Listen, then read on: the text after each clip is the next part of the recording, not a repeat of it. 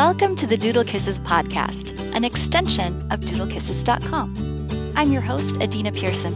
Doodlekisses.com is the social network for Labradoodle and Golden Doodle owners, wannabe owners, and the doodle curious. The goal of this podcast is to provide education, entertainment, and connect with our Doodle Kisses members on the topic of Labradoodles, Golden Doodles, and dogs in general. Today, we're going to address a very sensitive topic, and I just want to put out a content warning that if thinking about your pet's last days or end-of-life care is something that you're not quite ready to talk about or listen to the topic, maybe wait on this episode. Yet it is a very important topic. For those of you who have senior dogs, it's something to consider about how to know when a dog's quality of life is still thriving and they're doing well, and how to know when a pet's quality of life is diminishing enough that it's time to consider last days planning. As I spoke with the veterinarian, I was surprised at how emotional I got at times when she was talking about this topic. So I'm just giving you a warning. It's okay to be sad. It's okay to have strong feelings as you listen. I would expect that anybody who's lost a dog recently is going to be triggered with some sadness and difficult emotions. And if you have a senior dog, this also might bring up some difficult emotions. But these are important, though tough topics to think about. So I thought it would be helpful for us to talk about this on the Doodle Kisses podcast. And I hope you are able to gain a better understanding if you are thinking about end-of-life care for your dog. And I want to say enjoy this episode, but it's not really a fun topic, but hope you gain something useful.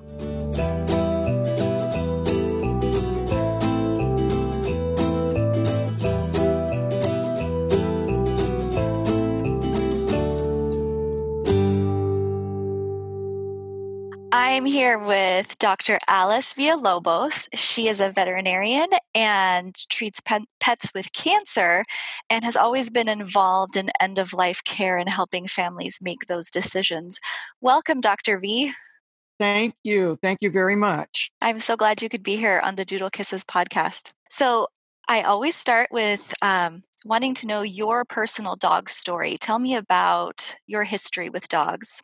Well, when I was a young child, I was always wishing we could have a pet at home.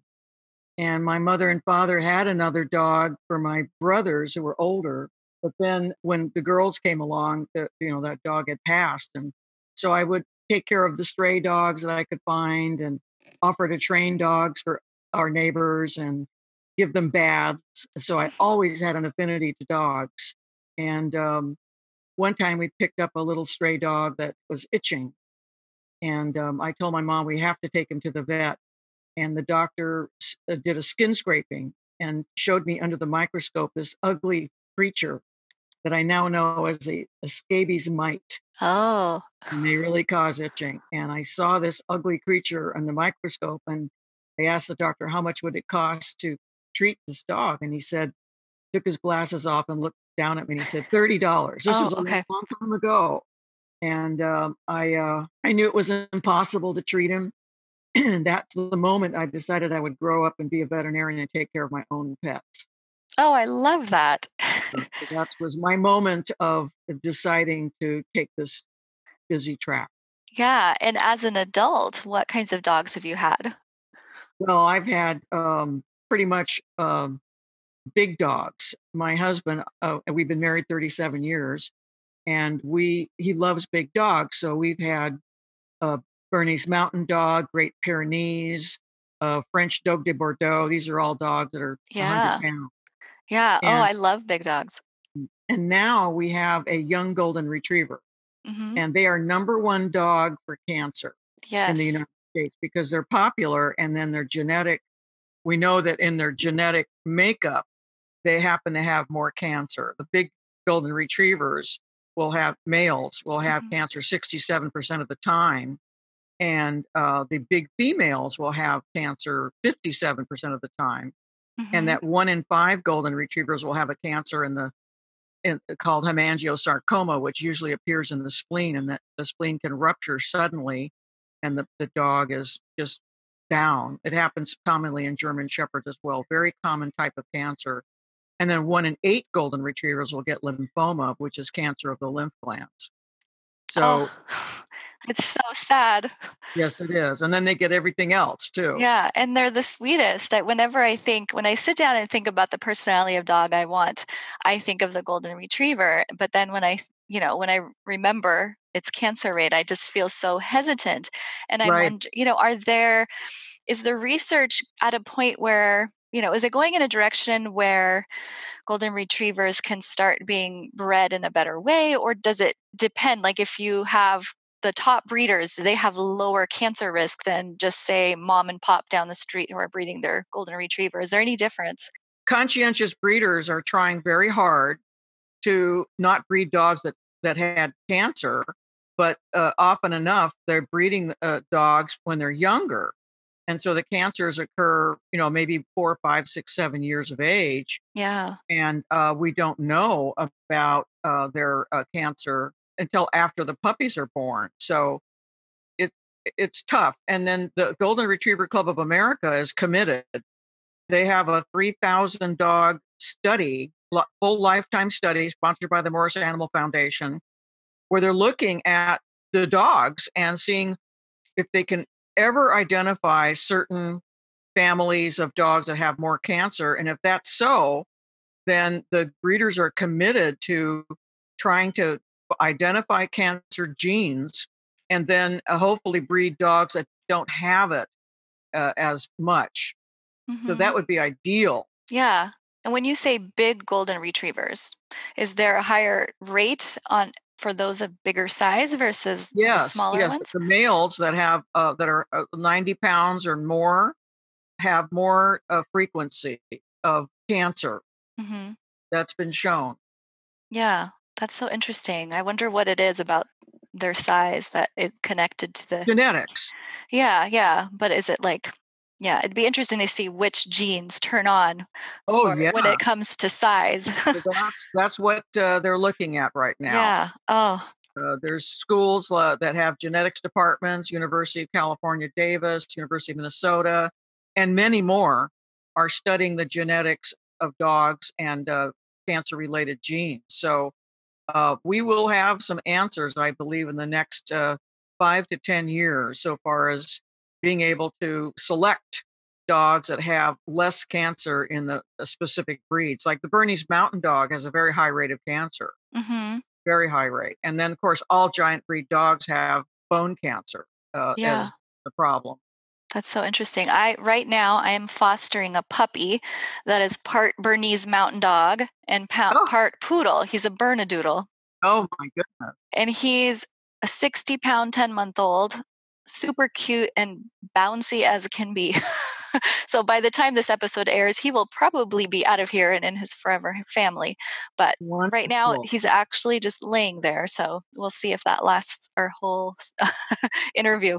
So you had kind of promised yourself as a young child, I'm going to be a vet.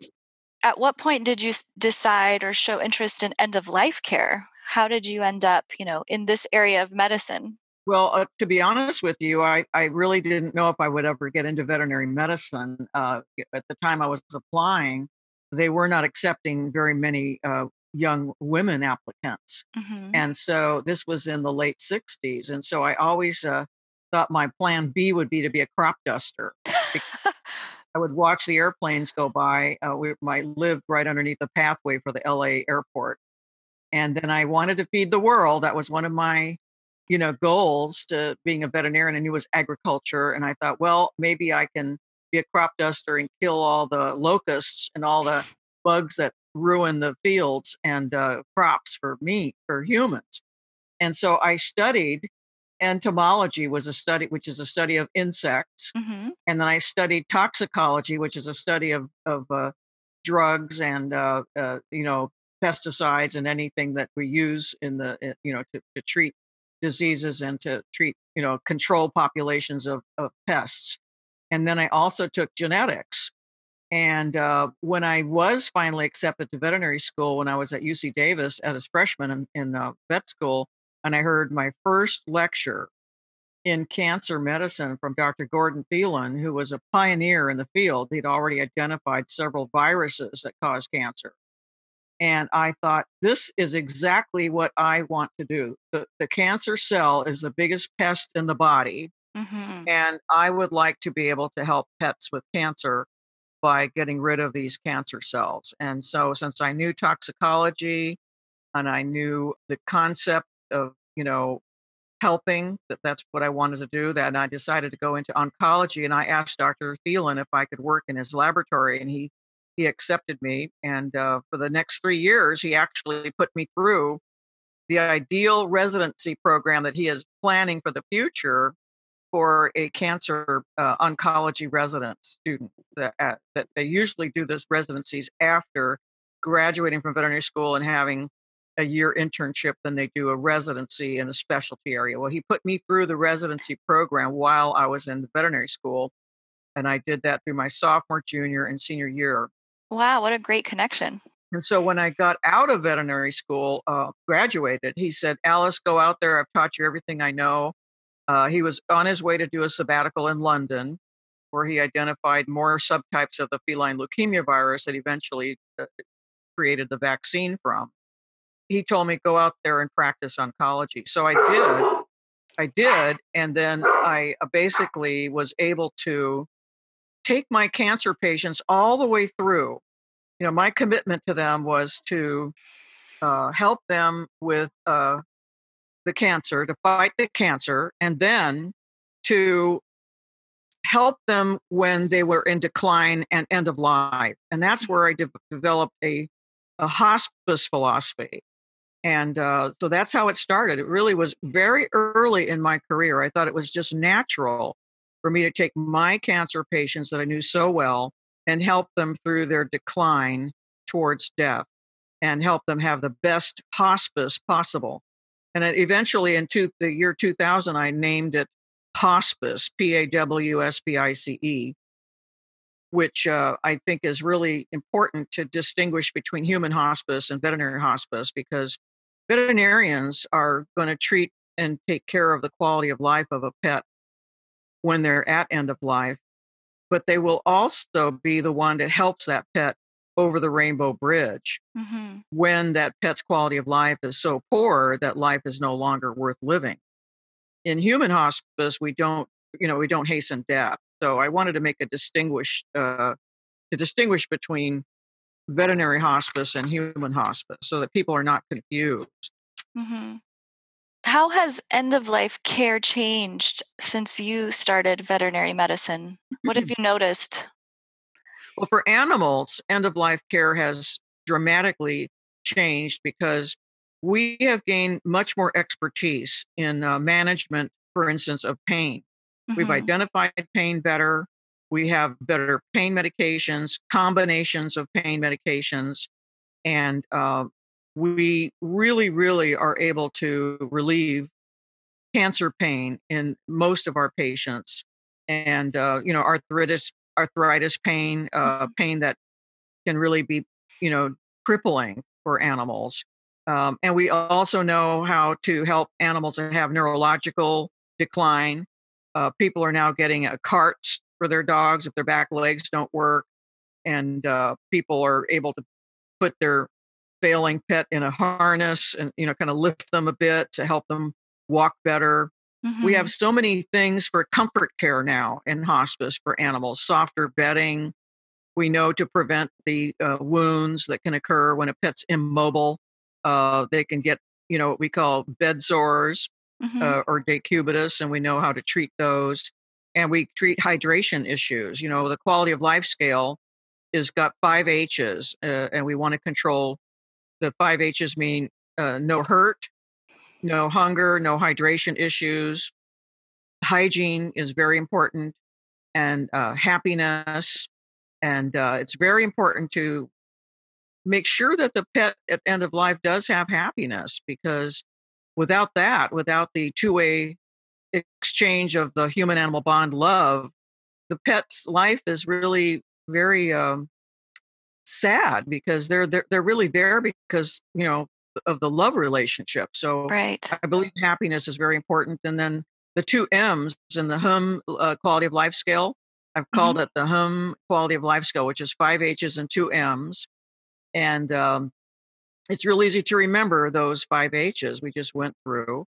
But the 2 M's are mobility and more good days than bad days. And the mobility issue is really variable when it comes to the size of the animal, because like small dogs and cats are, if they can't move around or walk, it's pretty easy for people to carry them and to move them from one place to the next in the home. But if you've got a giant dog with bone cancer and he can't Hmm. walk and he's got weak back legs or had, both knees operated on before the cancer appeared in the front leg, we have big, big problems. And so often enough, the size of the animal is the limiting factor, and also the ability of the family to care for the pet based upon the pet size. And then, of course, if we live upstairs and we have a big dog with bone cancer and you can't lift him upstairs, it's very tough. So these are Yeah. the considerations. And then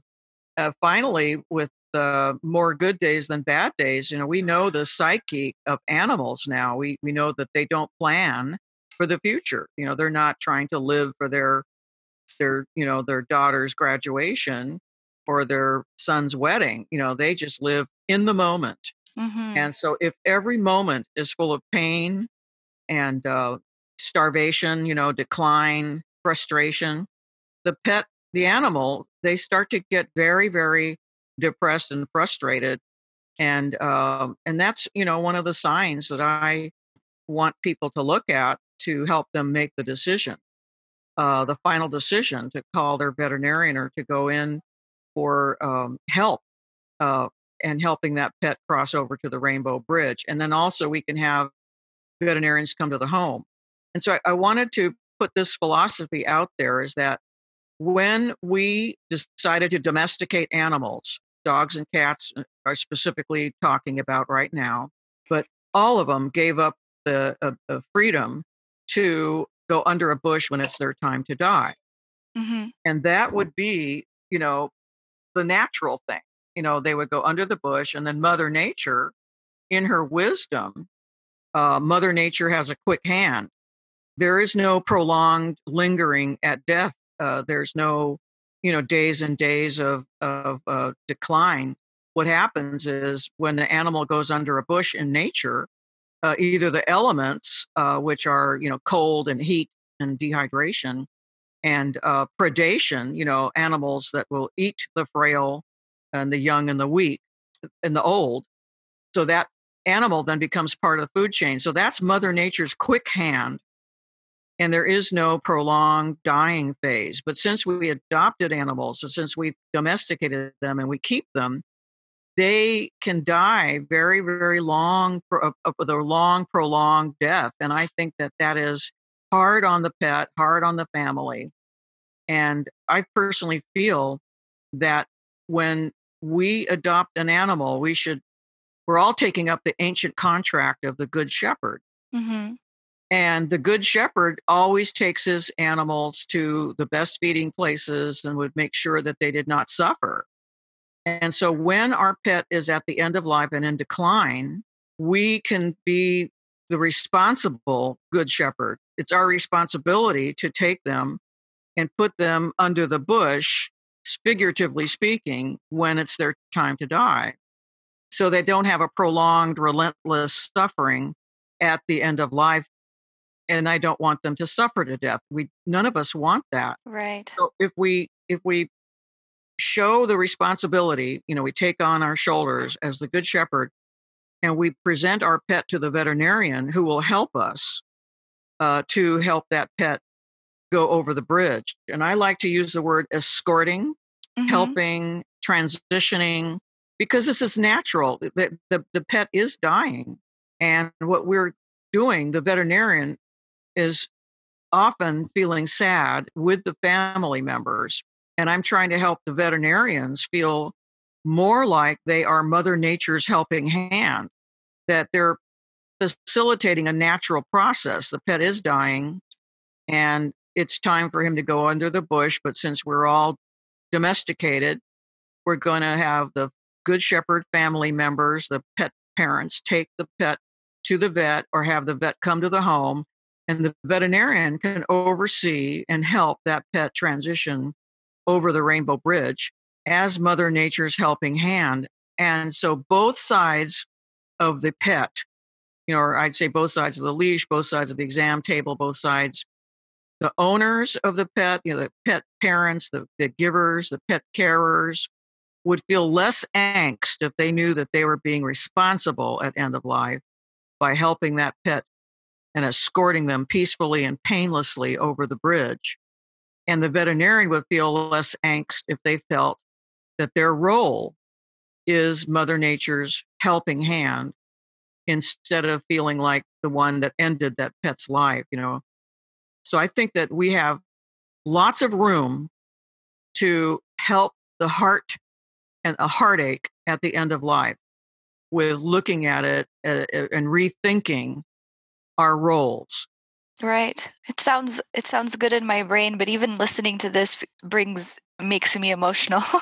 Well, of course, I'm thinking of Roscoe, who we said goodbye to. We helped escort over the bridge early this January, and I don't think he was there mentally anymore on his last day, to be honest. I don't think he was mentally. That means present. You probably picked the right time. You never know. And I was sad because I really wanted his vet to be there, but she didn't have office days on that day, and we didn't want to wait anymore. So Sure. we did have a vet come to the house, and good. I was surprised that my children and I joined us in bawling our eyes out, and I think. Oh yeah. Anyway, I'm gonna jump backwards. I've also put down our old border collie years ago, and she had bone cancer, and my husband had her long before he even knew me, and he could just tell. I think sometimes as owners we can kind of tell, but it's still heart-wrenching to make that decision, and you still second guess yourself in the moment. Well, but if we realize that Mother Nature, has a quick hand when animals become frail. Yeah. It doesn't make it less heart-wrenching or sad, but then we can feel like we're not playing the rod when we're making the final decision to say, I present my pet to the veterinarian for the help him transition because he is dying. And in the wild and in nature, this wouldn't have been so prolonged.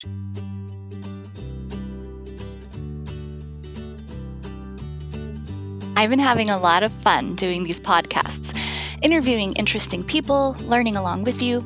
I don't really want to stop. However, producing a podcast takes time and money. I'm willing to put in the time, but I don't have podcast production skills. And so we have to pay for a professional to put these podcasts together. This is where you come in. If you're getting anything out of listening to these podcasts, please consider supporting the Doodle Kisses podcast. If every single person who listened to at least one episode gave $1, we could cover the production of several episodes. If you gave $5, well, we'd be done fundraising for the year. Go check out our GoFundMe page. The link is in our show notes. Now back to the learning. Now, I know a lot of people say they want their pet to die a natural death, which means unassisted. Right. But I think that term natural death, I'd like to help the public change that concept because everybody thinks that things that are natural are okay. And it is not okay, in my personal opinion, to have a long, drawn-out death. When in Mother Nature's world, it wouldn't have been long and drawn out. But in a captive world, our animals are kept. And so we protect them from the elements. And so their death can be very long and very frustrating with relentless pain and that people don't perceive because the pet's sort of semi-conscious. They're really slowed down. And I think that there's a lot of suffering that goes on that people say it's natural, quote unquote, when it isn't. And so I wanted to rename that approach as to unassisted death or prolonged death. And I think people would understand more what they're doing when they make the decision not to ask the veterinarian to help their pet transition over the bridge when the pet's quality of life is just so poor Hmm. that life is no longer worth living for the pet. Right, right. So, this quality of life assessment tool, is available online, and I'm going to put a link to that along with a link to Postspice in our show notes so that people can look it up. Right. And I pronounce it, I love the pronunciation Postspice, but it's really when I originated the term, it was Pospice That's to right. rhyme with hospice. But I Uh-huh. love the Postspice because it's easy to spell. Right. And everybody can download the quality of life scale and some articles on end of life and Mhm. rethinking euthanasia, this concept that I just proposed. I wrote that article a year ago, and I don't have the Mother Nature's helping hand concept for the veterinarian part. But the whole idea is that the veterinarian should feel more like they're officiating a beautiful ceremony of transition that is, more something that we're not feeling, negative feelings about. Mhm. Yeah.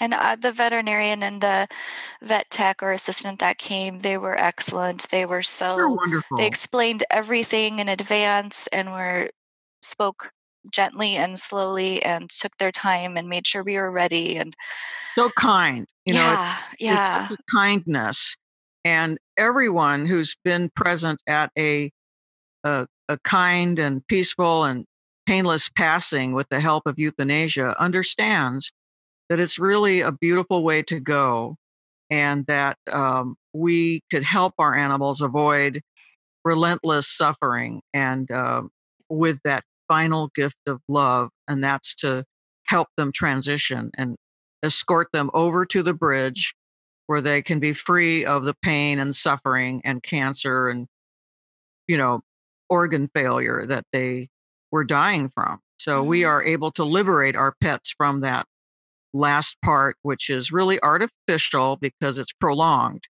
And that's what I want to do is help the public stop calling, the thing natural death when it's really prolonged death if they don't have some help. I mean, a lot of dogs and cats will pass away on their own, Mhm.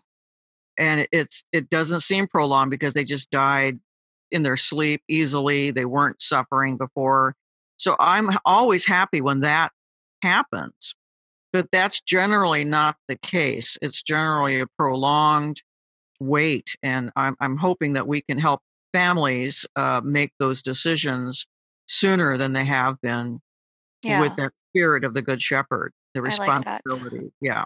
Now, is it okay if we talk a little bit about some of the quality of life specifics? I'm wondering about Yes. pain.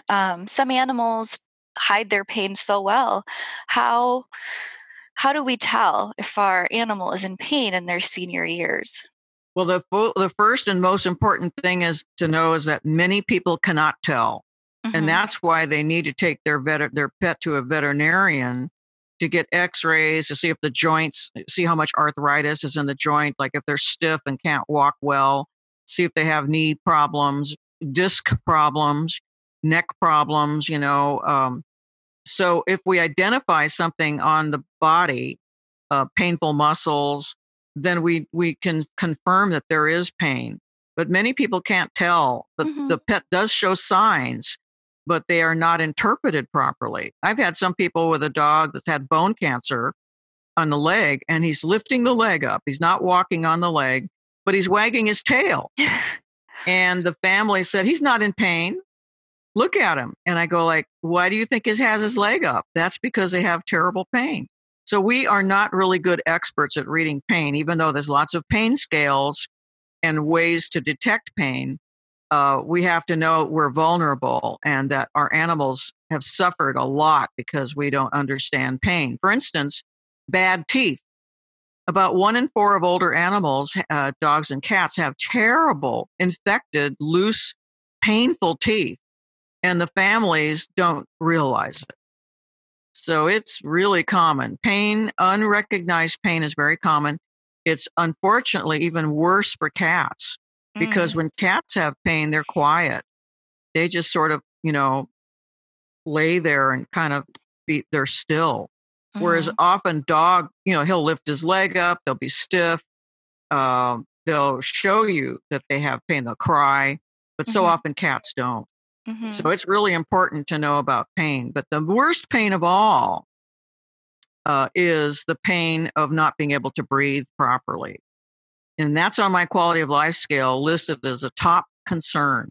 Mhm. If an animal has cancer in the lungs or heart failure where there's water in the chest cavity and they cannot breathe properly, that is among the about the top worst pain that people can describe. Like people who smoke cigarettes who finally get cancer and COPD and emphysema in their lungs and they can't breathe, they are in a lot of anxiety and pain. And they need Mhm. oxygen. And the same thing for our pets. So I recommend if a pet has an abnormal breathing pattern, immediately go to the veterinarian, get chest x-rays, find out what's going on. They may need an ultrasound of the chest and the heart to determine what's going on and the cause of the trouble breathing. But if they cannot breathe properly after medical care, that is the important reason to make the final decision for the gift of euthanasia to relieve them from that horrible pain of not being able to breathe properly. Yeah. What about yeah, pain is so hard, and that image you put in my head of the dog lifting his leg and wagging his tail, I'm like, no human would ever do that.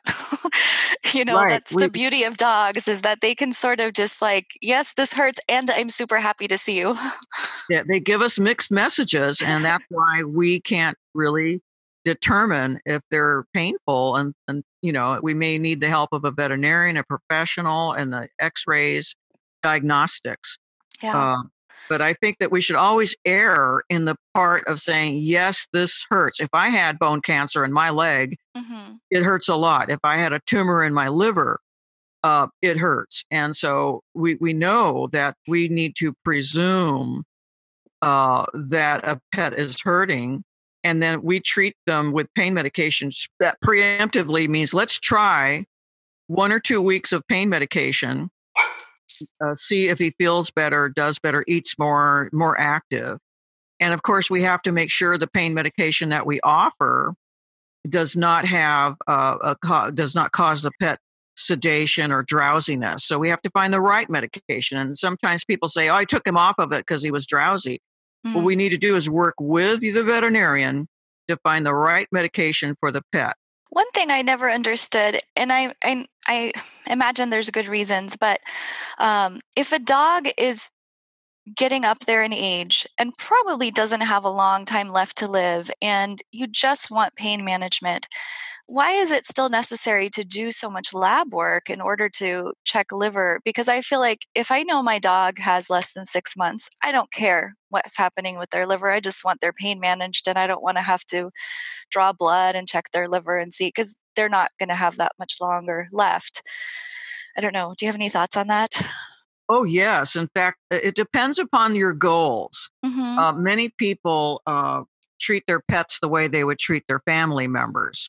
And older family members, there's many diseases on top of a painful one.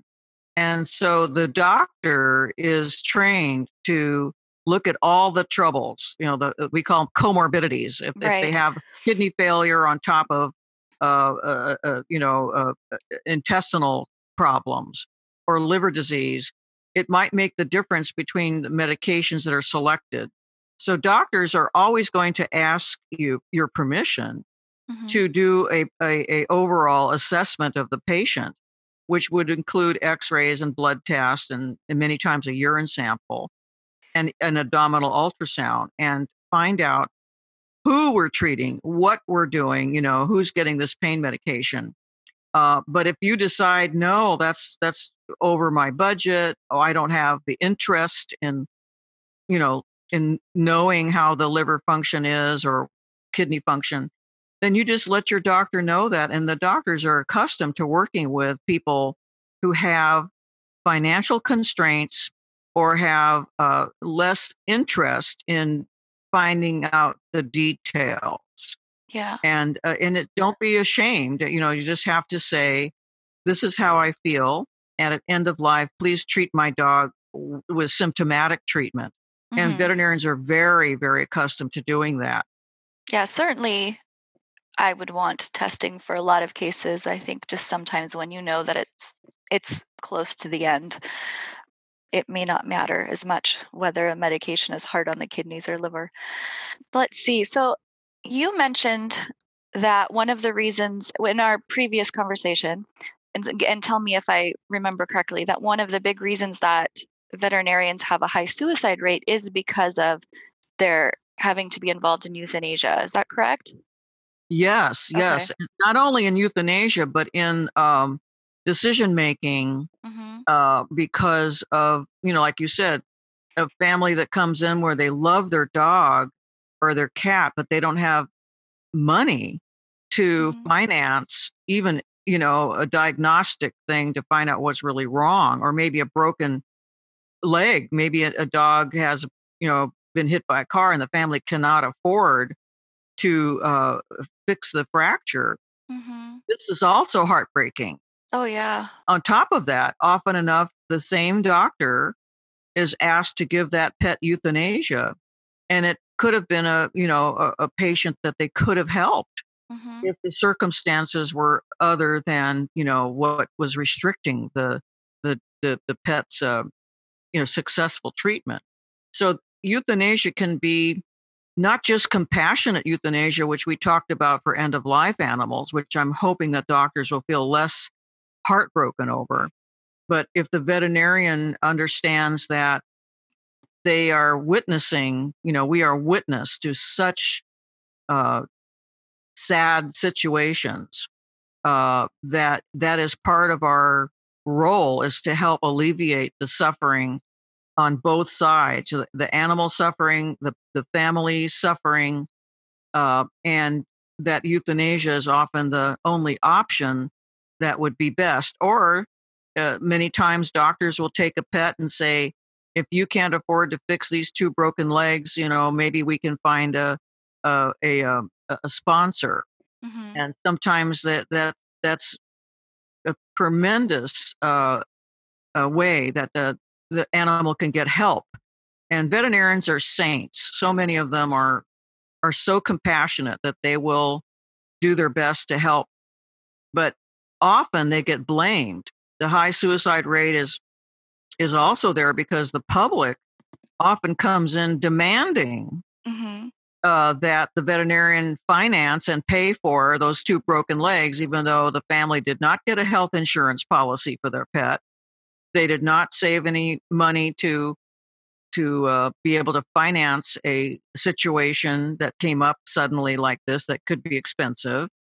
And they're burden sharing. They feel a burden, but they want to share it with the doctor. And they're saying, well, obviously you're here just for the money. You don't love animals. And that's, Oh, that's what doctors hear every day. Every yeah. day they get abuse from people who did not prepare to be financially responsible for their pet, or they are not understanding disease processes. Like so often, like we're saying, dogs and cats don't show their pain.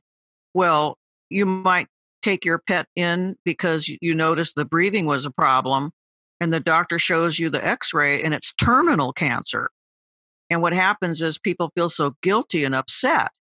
Well, what do? They shoot the messenger, and Mhm. they're angry at the doctor and they want a second opinion. It's amazing how much abuse the public has put on veterinarians. And I would like everyone who's listening today to understand that this is not the way to go with veterinarians. We are kind, generous, loving people who want to help animals and help the family, but we also have to pay rent. We've got payroll for the staff. We've got medications. We've got equipment like X-ray machines, ultrasounds, and all the blood work machines that we have to help animals. And we have fees. And you cannot go into a grocery store and buy an apple without paying for it. But Yeah. people somehow think the veterinarian should finance their pets if they are not able to do it. And so That's a lot of abuse. There's so many options today too.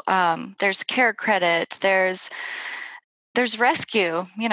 Rescue will often take in a dog that needs care if that's the only option. I can't even imagine being a veterinarian in those cases where a dog is perfectly healthy and can be fixed. Do veterinarians ever say no? No, I'm sorry, I can't put this dog down. This is a terrible reason. Yeah, they often always do. Uh huh. But with their compassion, if they know a dog is gonna, belonging to someone who's obviously not responsible. Mm-hmm. We see everything. We see all kinds of pet owners, that are Yeah. not responsible. We often think that it might be best to help that pet over the bridge rather than face that person looking for other options. Mm-hmm. But almost every veterinarian has options for a low cost clinic, for nonprofit organizations that will help them finance their pets situation. And we try really hard to give people options. We work with them with lower cost, ways to help the pet, you know, Mm-hmm. bypass a blood test, put the leg in a splint and see if they can be, kept quiet for 6 or 8 weeks. And if they can't fix the fracture, can't, Mm-hmm. afford a fracture surgery. So veterinarians are often compromising and treating pets with a second or third level of medicine to compromise and help. And so the veterinarian is given so many dilemmas on a daily basis. It is little wonder why they come home and they're upset and sad, and all they need is one more heartbreaking problem. Maybe they have a child with disability or going through a divorce or parents that are dying. Mm-hmm. And you add, an abusive person that put them on Yelp over no really good cause, but that Yeah. hurts the doctor's reputation. These are situations that are heart wrenching for the doctors, and we're trying our best to help doctors understand how to cope with this rough, stressful career and look at the positive. But so often, one negative Yelp outweighs 100 thank you cards. And I'm always trying to tell the doctors, keep all your thank you cards and just pull them out when someone gives you a hard time. Mm-hmm.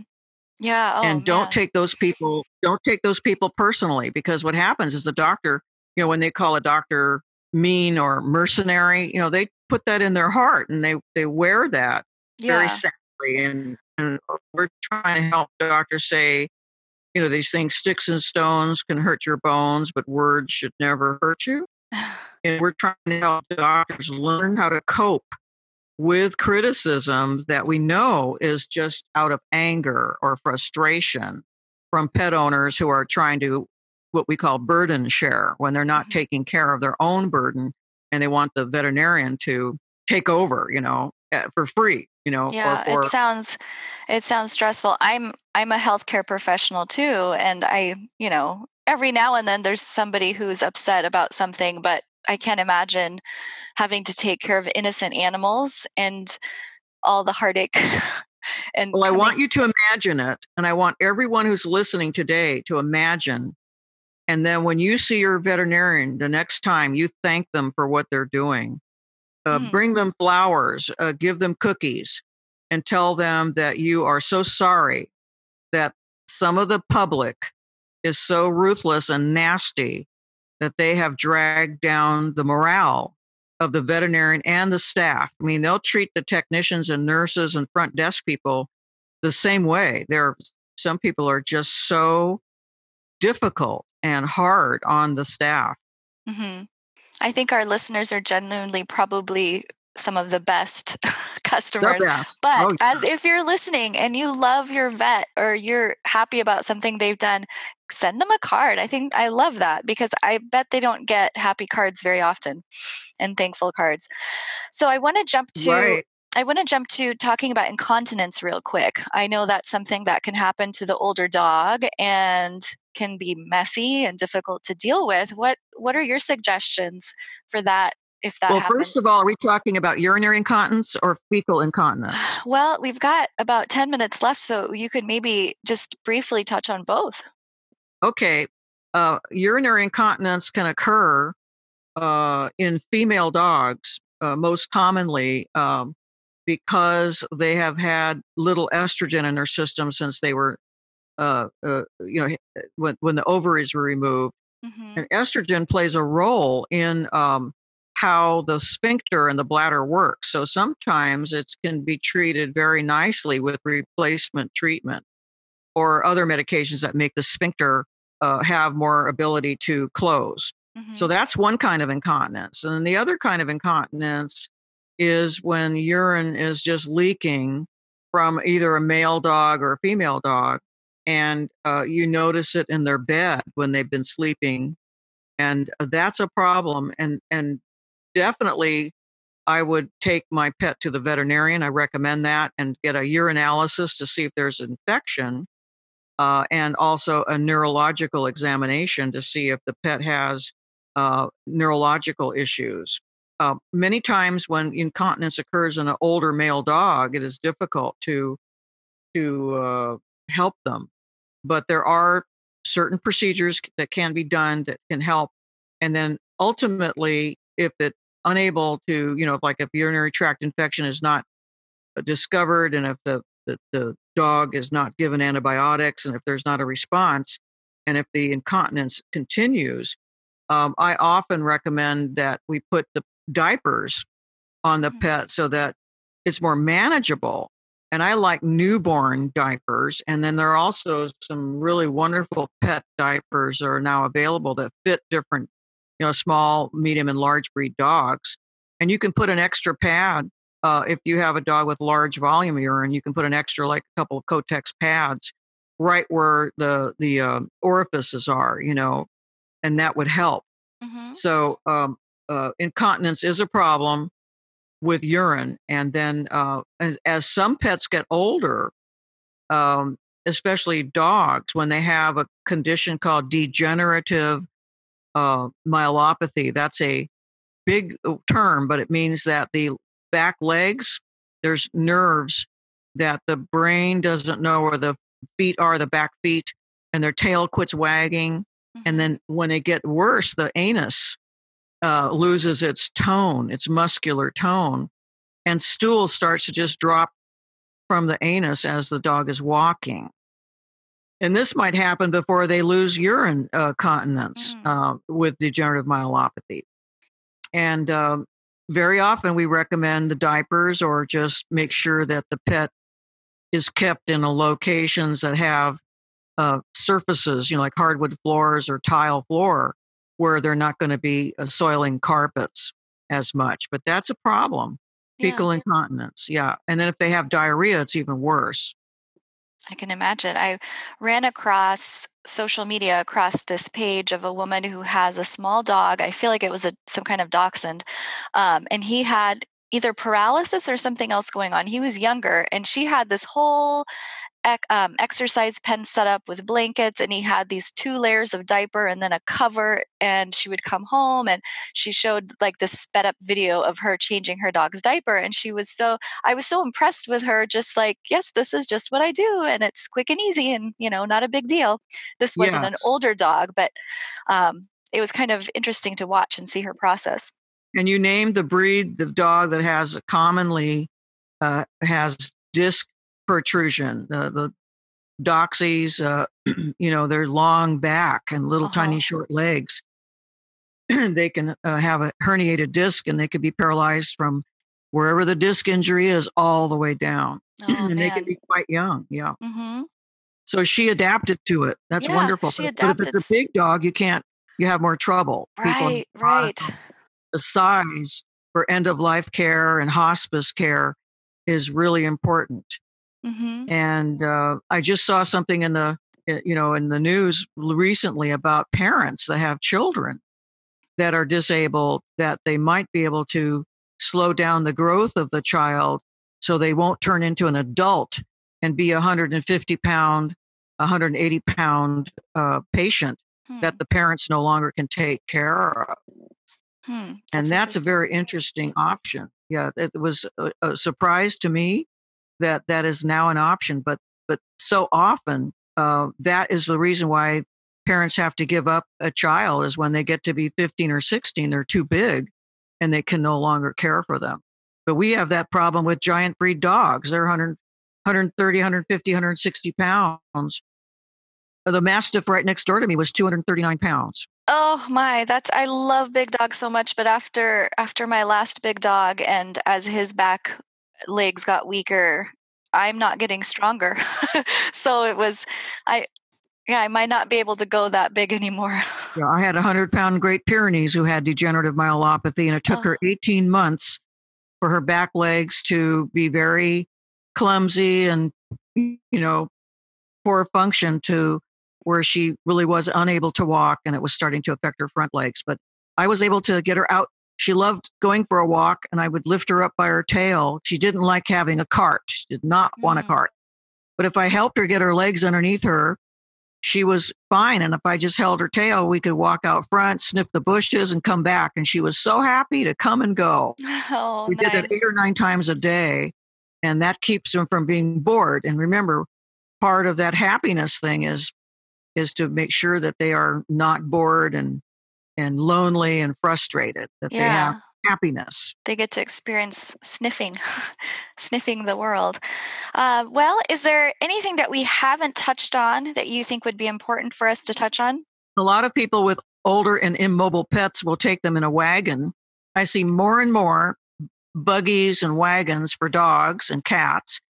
People will take them out, and the animal is having a great time sniffing everything and meeting people. And it's wonderful to see that at end of life. Yeah. This was a challenging episode only because the topic is it felt raw still to me. I didn't think it would, get to know that quality of life scale. Very important. Yeah, get to know it. I think a lot of pet owners who are really connected to their pet, they have a little bit of a sixth sense sometimes. You kind of can tell when things are downhill enough or about to go there. But I think it's good to be aware of that scale. And it sounds like there's a lot of meds and treatments and ways to get around some of the challenging areas. Lots of expertise. Just go to the veterinarian. Ask your veterinarian for end-of-life care and help. Palliative care, the word palliative, I love because it has the word pal in it. We're helping our pal. We're making things better. And we can also do that if they have terminal cancer. I have some cancer patients that I didn't think would live 2 or 3 weeks or 2 or 3 months, and they lived 1 year, 2 years. It can be amazing. Yeah. So we actually can give palliative cancer medicine along with palliative care, which is to help relieve the symptoms and to improve the situation for pets, to increase their quality of life at the end of life. Yeah, I wish we had more time to talk about cancer. We might have to do that in the future. But, and I guess the last thing is just to, remember that you want a easy transition, and you want to do it at a time where it's not going to be hard on the dog.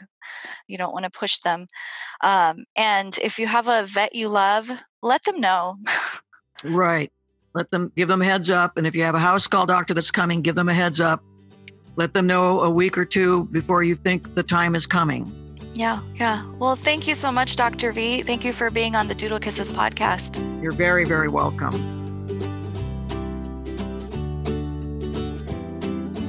Thank you for tuning in to this episode of the Doodle Kisses podcast.